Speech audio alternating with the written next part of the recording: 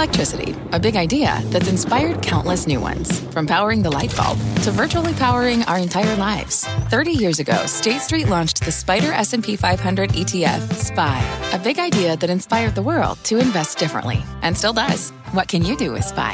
Before investing, consider the fund's investment objectives, risks, charges, and expenses. Visit ssga.com for a prospectus containing this and other information. Read it carefully before investing. SPY is subject to risks similar to those of stocks. All ETFs are subject to risk, including possible loss of principal. Alps Distributors, Inc. Distributor.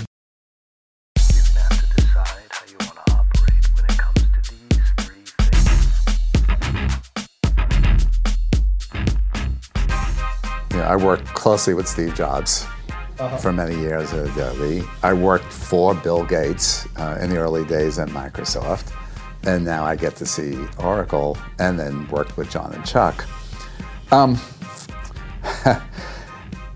Every company is unique.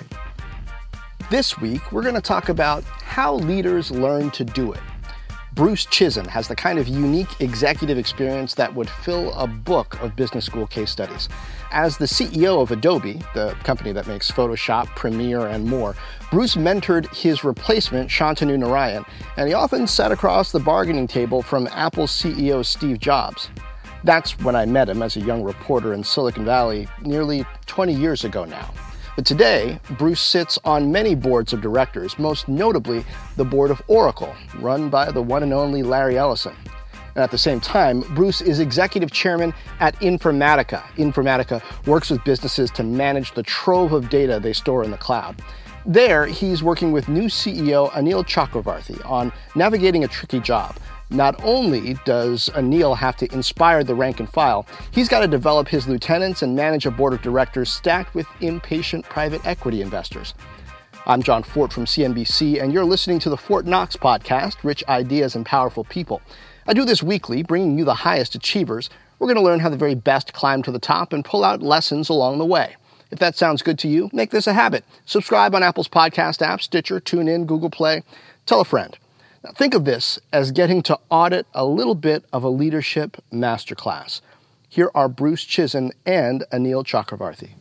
My job as a mentor is to make my mentee successful. That's the only job I have. And as long as I stay focused on that, that keeps the partnership successful. It's not about me. It's about Anil's success, because if Anil is successful, Informatica will be successful, the private equity firms will be successful, and Bruce Chizen as an investor will reap success. I remember the first time, as soon as we went private, I became acting CEO. And Bruce, just before he came on as chairman, he came on as special advisor. The day he came on, I was actually traveling, and he sent me a one-line email. And the title was, think about ... And the rest of the email was, how I can help you without undermining you. And he had me at that point. Because, I was like acting, I wasn't sure whether this was going to work. I mean, here's an experienced CEO. He ran Adobe really successfully. He'd been with Permira, our private equity investor, as their special advisor for a long time. Were you worried that he wanted to run the company? Well, I was like, I don't know what his intentions and motivations are, right? That's what I was like, how is this going to work? I saw that one-line email, and I said, I can work with this guy, and I can learn from him. And it's really proved to be true. He has gone out of his way to make sure that he supports me without undermining me ever, and making sure that our interests are aligned. So essentially what he's done is he, first of all, looks at me and says, what are you strong at, and what are things that you need to work on? And then what he just has expanded my situational awareness, both with the company and with the board, to say, here's what you should be thinking about. And that's what's been really successful. I have the benefit of both being mentored by a former CEO, or in that case, CEO and chairman, and being the mentor for somebody that I was trying to help groom to replace me as CEO. And then every time I think about how best to help Anil be successful, I think about those experiences. I think about what worked, what didn't work. I remember when John Warnock, who was the CEO of Adobe at the time, announced that I was going to step up to replace him, he was going to step up to be chairman. And I thought, knowing John, or at least thinking I knew John, he'd be showing up to the office every single day, and the reality is my job would not have changed other than the title. Mm-hmm. Lo and behold, 4 weeks later, he's yet to show up. And in retrospect, I realized what he was doing was giving me room to develop in the role of CEO. And when I work with Anil, what I try to do is keep enough distance to make sure that the employees, the customers, and even the board understand that Anil is the one who is making the ultimate decisions. Mm-hmm. I'm there as a guide.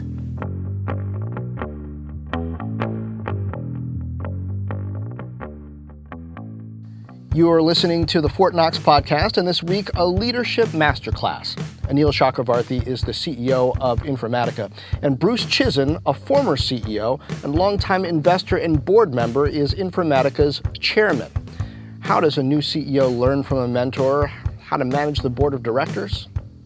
Bruce has played a key role in two ways. One is, making sure that the board understood what I was talking about, where I was coming from, etc. But before we got there, that I understood what they were talking about, where they were coming from, especially since we went private.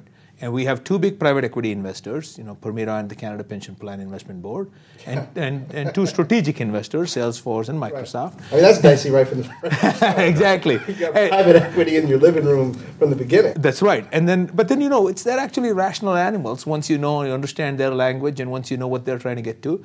Now, they also turned out to be generally impatient, and that's where Bruce, with his combination of being both an operator and an investor, he's one of those unique people who can wear both hats. And so he has helped really coach me and help me understand what they're looking for.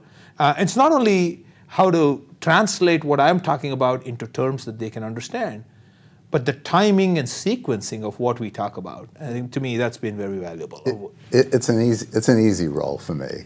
I've been playing with the private equity guys for 8 years now. So I've been an advisor for Permira. I've sat on 3 of their other boards, Ancestry.com, NDS, and Renaissance Learning. I'm pretty good at playing translator. Mm-hmm. I understand what they need. At the same time, because I ran a company, I understand what it's like being a CEO and trying to get things done. And I have the credibility with the PE firms to push back when it's appropriate. Mm-hmm. And at the same time, being chair, I get to push back on Anil when it's appropriate. Yeah. That doesn't sound easy. It's very easy. In part because the PE guys respect me because of my previous successes, both at Adobe, my career at Microsoft, as well as the successes I've had with their other portfolio companies. Mm-hmm. And Anil respects me, I think, for 2 reasons. One is I'm the boss, but more importantly, he also, I believe, sees those successes. And I think, and Anil could either validate this or invalidate this, I think I push back on Anil when it's absolutely the right time to push back. Yeah. The thing that I found, especially when I started working with PE folks, is PE folks look at a company and, they're very smart people. And they can say, look, we look across these functions of the company, all of this needs to be at this level. And they go immediately, right now you're at this level, and by the next board meeting, I want everything in the company to go from this level to that. Mm-hmm. Bruce has a very good way of putting himself then in the operator's shoes and saying, well, companies don't work that way. You don't go from being average or below average or good at any level, going to great all of a sudden across everything. Why don't we focus on these 2 or 3 things? And that's when he'll push back against them. With me, he'll then say, look, for instance, this function here, or what you're doing with the roadmap here, or these investments, you can do a lot better than that. And that's the specific pushback I will get from Bruce. And that's been very helpful in calibrating and driving. A great example, and this is, I believe, a critical one, is R&D expenditures. So if you look at how we're spending on research and development, creating the products. And Informatica is a technically deep set of solutions.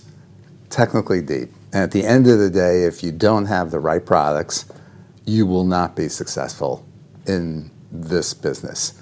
The fact that they lead in every category in Gartner's Magic Quadrant and Forrester's Wave and as is a testament to their product development capabilities. So I look at that. I look at their R&D spend. They're spending more as a percentage of revenue than what is industry standard. Mm-hmm. And PE's first reaction to that is, well, cut. And my reaction to that is, well, why would you want to cut something that's working so well in an industry where product is everything? We could always cut. I said, you know, it's kind of you're paying LeBron too much. That's right. You're paying right. Exactly. You're paying LeBron too much, or KD. You know, it cost a lot of money to get him. Was that the right thing to do? I think so. Yeah. We'll see a couple of days from now. Yeah. But I think so. So you know, my suggestion to them is, look, let's not add to the R&D capability, but certainly let's not disrupt it and minimize it. And of course, they listen to me, and then I go back to Anil and I say, hey, Neil, over the next couple of years, we need to continue to find efficiencies in the R&D organization. Don't cut, but let's not build back up to something without finding and discovering those inefficiencies.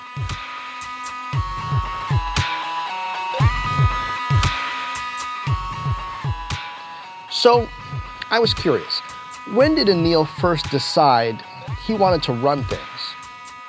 You know, about 10 years ago, I would say. So, you know, I was working at Symantec at the time. My career, I did my PhD. After my PhD, I started working at McKinsey. I was at McKinsey as a consultant for about 5 years, then got into the tech industry as a VeriSign, then at Symantec. And then at Symantec, I did have a chance to work with some really, my heroes, folks like John Thompson, John Schwartz, and so on. And I started to emulate them and said, oh, that's really amazing. And, you know, folks like that started to give me confidence, you know, to say, oh, sure, you should aspire to that. Now, whether the opportunity opens up is a different thing, but you should definitely aspire to that. And what about them made you think that? Well, I mean, specifically, for example, with John Thompson, you know, John has been a great mentor over time. And John's view was, look, John was always very good at taking people out of their comfort zone and putting them in roles where he would say, that's your test to see whether you are really good at a role that's not your comfort zone. You asked where I was in product organizations, etc. But he asked me to run services for Symantec, which was a field role, very people-heavy role, etc., pushing me out of my comfort zone to see if I could do that. That started to then say, okay, look, I can start being more comfortable with other roles.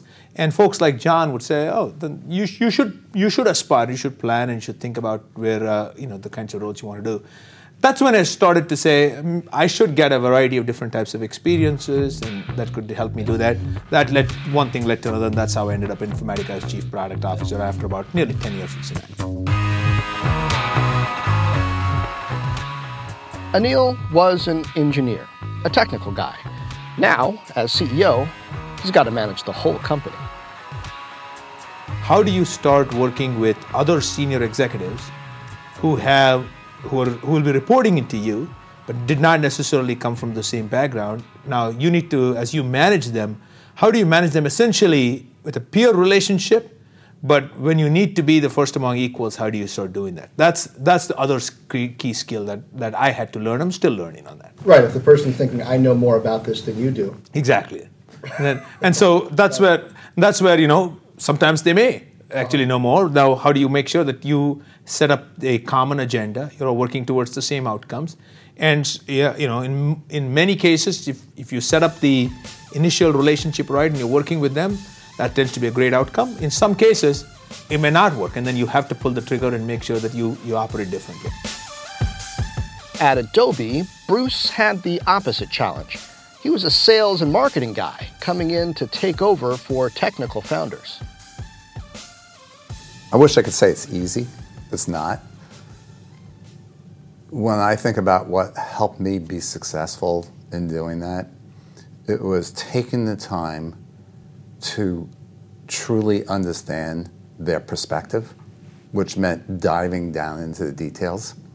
Okay, so tell me again why you need to have a different UX or user interface in your product versus the other product. And explain to me why the customer is not going to be upset about that difference.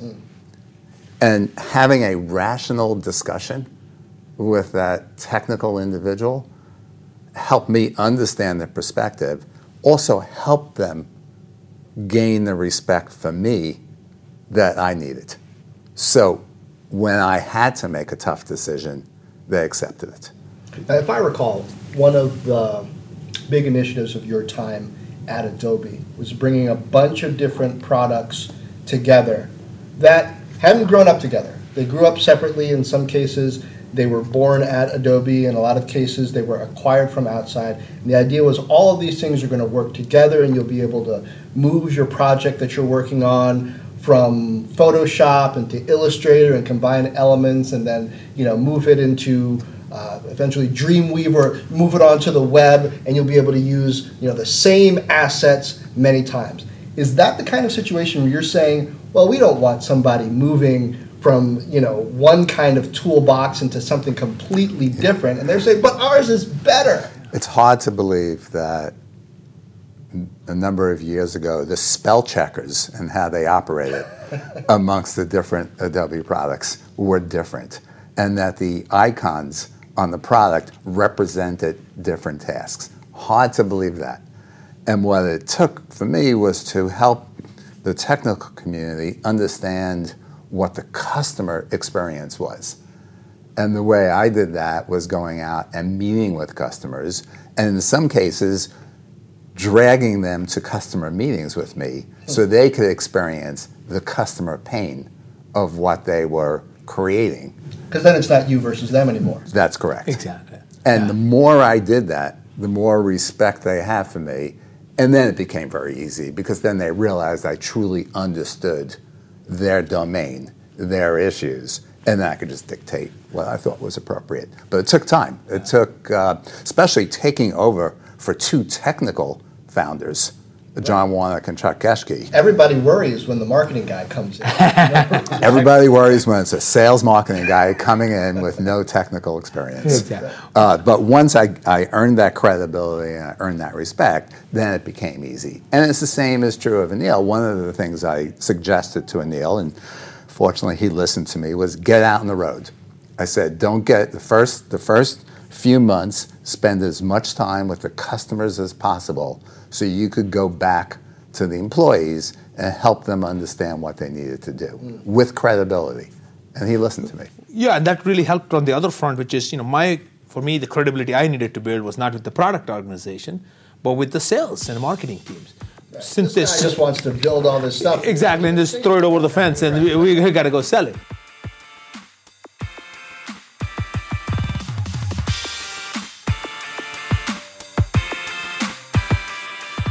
Another thing I learned in this conversation, maybe the most important ingredient in two senior executives working well together, learning from each other, they've got to believe the same fundamental things about what kind of company it is and should be. It's all about values. It's about the values of the CEO, and that has to be consistent with whoever the partner is. In my case, the only way that I could work with somebody like Anil, and the only way that Anil is going to be able to work with me and benefit, is by having similar values. What we value personally, how we treat employees, how we think about the customer, how we think about technology and products, how we think about the eventual outcome of the organization, the exit, IPO, strategic sale, or whatever. Mm-hmm. There has to be similarity there. No different than when I was working closely with Shantanu. It's hard having a COO when you're the CEO, harder than a chair and a CEO. Why? Because the COO is making decisions every single day. However, the CEO is ultimately accountable. So the CEO has to trust that the COO is doing the right thing. And the COO has to know what the CEO needs, what they value, what they require, so they make the right decisions. It seems especially hard because usually the COO wants to be the CEO. That is correct. That is correct. I have the fortune of being on the Oracle board, and I get to watch two CEOs and a very, very active chair work extremely well together for the same reasons I just said. It's about understanding what each of the constituents value, what they need, what decisions they can make on their own, where they have to bring in their colleague. And in that case, I mean, it has to also be a matter of knowing who's ultimately in charge. Who's in charge and who wants to make the decision on specific topics. So I'll use Oracle as an example. It is clear if it is a product strategy decision, Larry Ellison as chair, CTO, and owner of 28% of that company will make that decision. Mark Hurd knows that as CEO, Safra Katz knows that, Thomas Kurian knows that as head of products and engineering. They all know that. If it's a product strategy decision, Larry Ellison gets to make that call.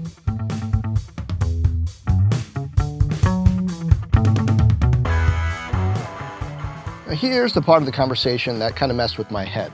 In the business world, there's a lot of talk about corporate values. Lots of companies describe themselves as families, caring places, nurturing the individual. Well, apparently values are important, but not in the way you'd think. You know, I worked closely with Steve Jobs for many years at Adobe. I worked for Bill Gates in the early days at Microsoft. And now I get to see Oracle and then worked with John and Chuck.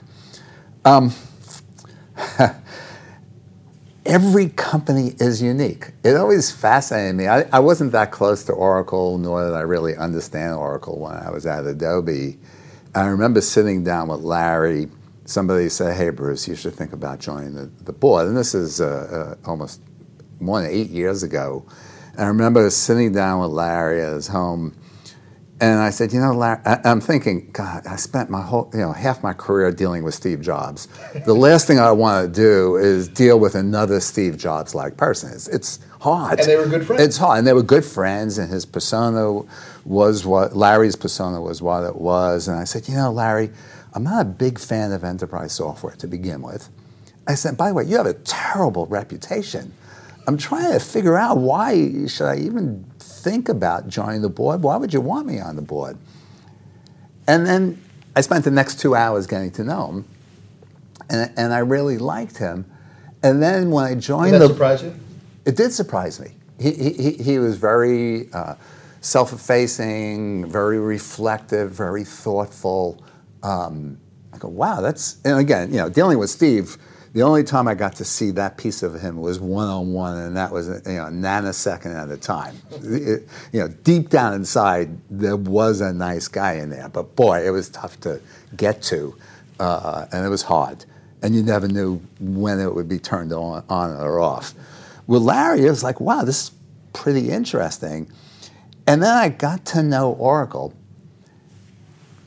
His values, how they see the world, is clearly different than when I grew up at Adobe. Even at Microsoft, everybody got stock options. It was very egalitarian. Certainly Adobe was very egalitarian.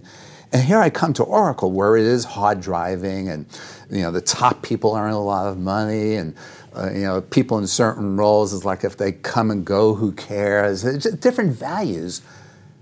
And I get to see how it works. It works. It works. And I would say, and then with Steve Jobs, Steve made all of the decisions, and Steve was, impossible many times to be around. I remember showing up at meetings with him, and none of his staff would say anything. It would be Steve, and if Steve wanted somebody to talk, he would point to them. And it was just a different environment. It worked. And it goes back to the CEO sets the tone of the company. It's their values. They surround themselves with people that complement their value structure and complement their style. And then it works. And that's why I think every company is different, and based on who the leader is. That makes a lot of sense. And I guess it goes to why partnerships work as well. As you guys said, it goes back to values. Exactly. If the two partners share the same set of values. Exactly. I would say Informatica is very close to sort of the Adobe end of the spectrum there. It's very similar. You could probably tell already by the tone of the interview, but it's very true. We work very closely together, and it's a similar relationship across the leadership. This is a company. The first 6 months of Informatica was tough. The PE guys didn't really understand as much as they probably could have in retrospect. It was a company that had an activist who had come into the investor base. The company, was a great company, went from $200 million to $1 billion, but never really changed a lot of their business processes along the way. So very siloed. CEO, great CEO, but very directive in his approach. He wanted, in fact, he was ex-Oracle, which is where he probably learned it from. So, the PE guys took over, no staff, the CEO left, the CFO left, the head of sales was really not committed, the head of HR was really not committed. So it was pretty messy. And I think despite that, the employees of the company, similar to what I experienced at Adobe, were passionate about what they did. The attrition rate in R&D, which is what was critical to hold the company together, was less than industry average, despite all of that disruption. And I think that says a lot about the culture of the company, the passion that the employees have for the success of the company. Certainly a lot easier getting through that difficult turmoil period. Now it's become a lot easier as the company has gained more success. My thanks to Anil Chakravarthy and Bruce Chizen. I'm John Fort from CNBC, and this has been Fort Knox, Rich Ideas and Powerful People. Subscribe on Apple's podcast app, Google Play, or wherever fine podcasts are distributed. Please do leave a review if you enjoyed this. Also, check out Fort Knox Live on Facebook, Twitter, Periscope, YouTube. I'm taking your comments and questions usually Wednesdays at 2 p.m. Eastern. There I tackle some of the most interesting business and economic issues with a little help from my friends at CNBC and from you. Meanwhile, share this. Tell a friend. Drop me a note on Facebook, Twitter, YouTube, or fortknox.com. That's FORTTKNOX.com. And as always, thank you for lending an ear.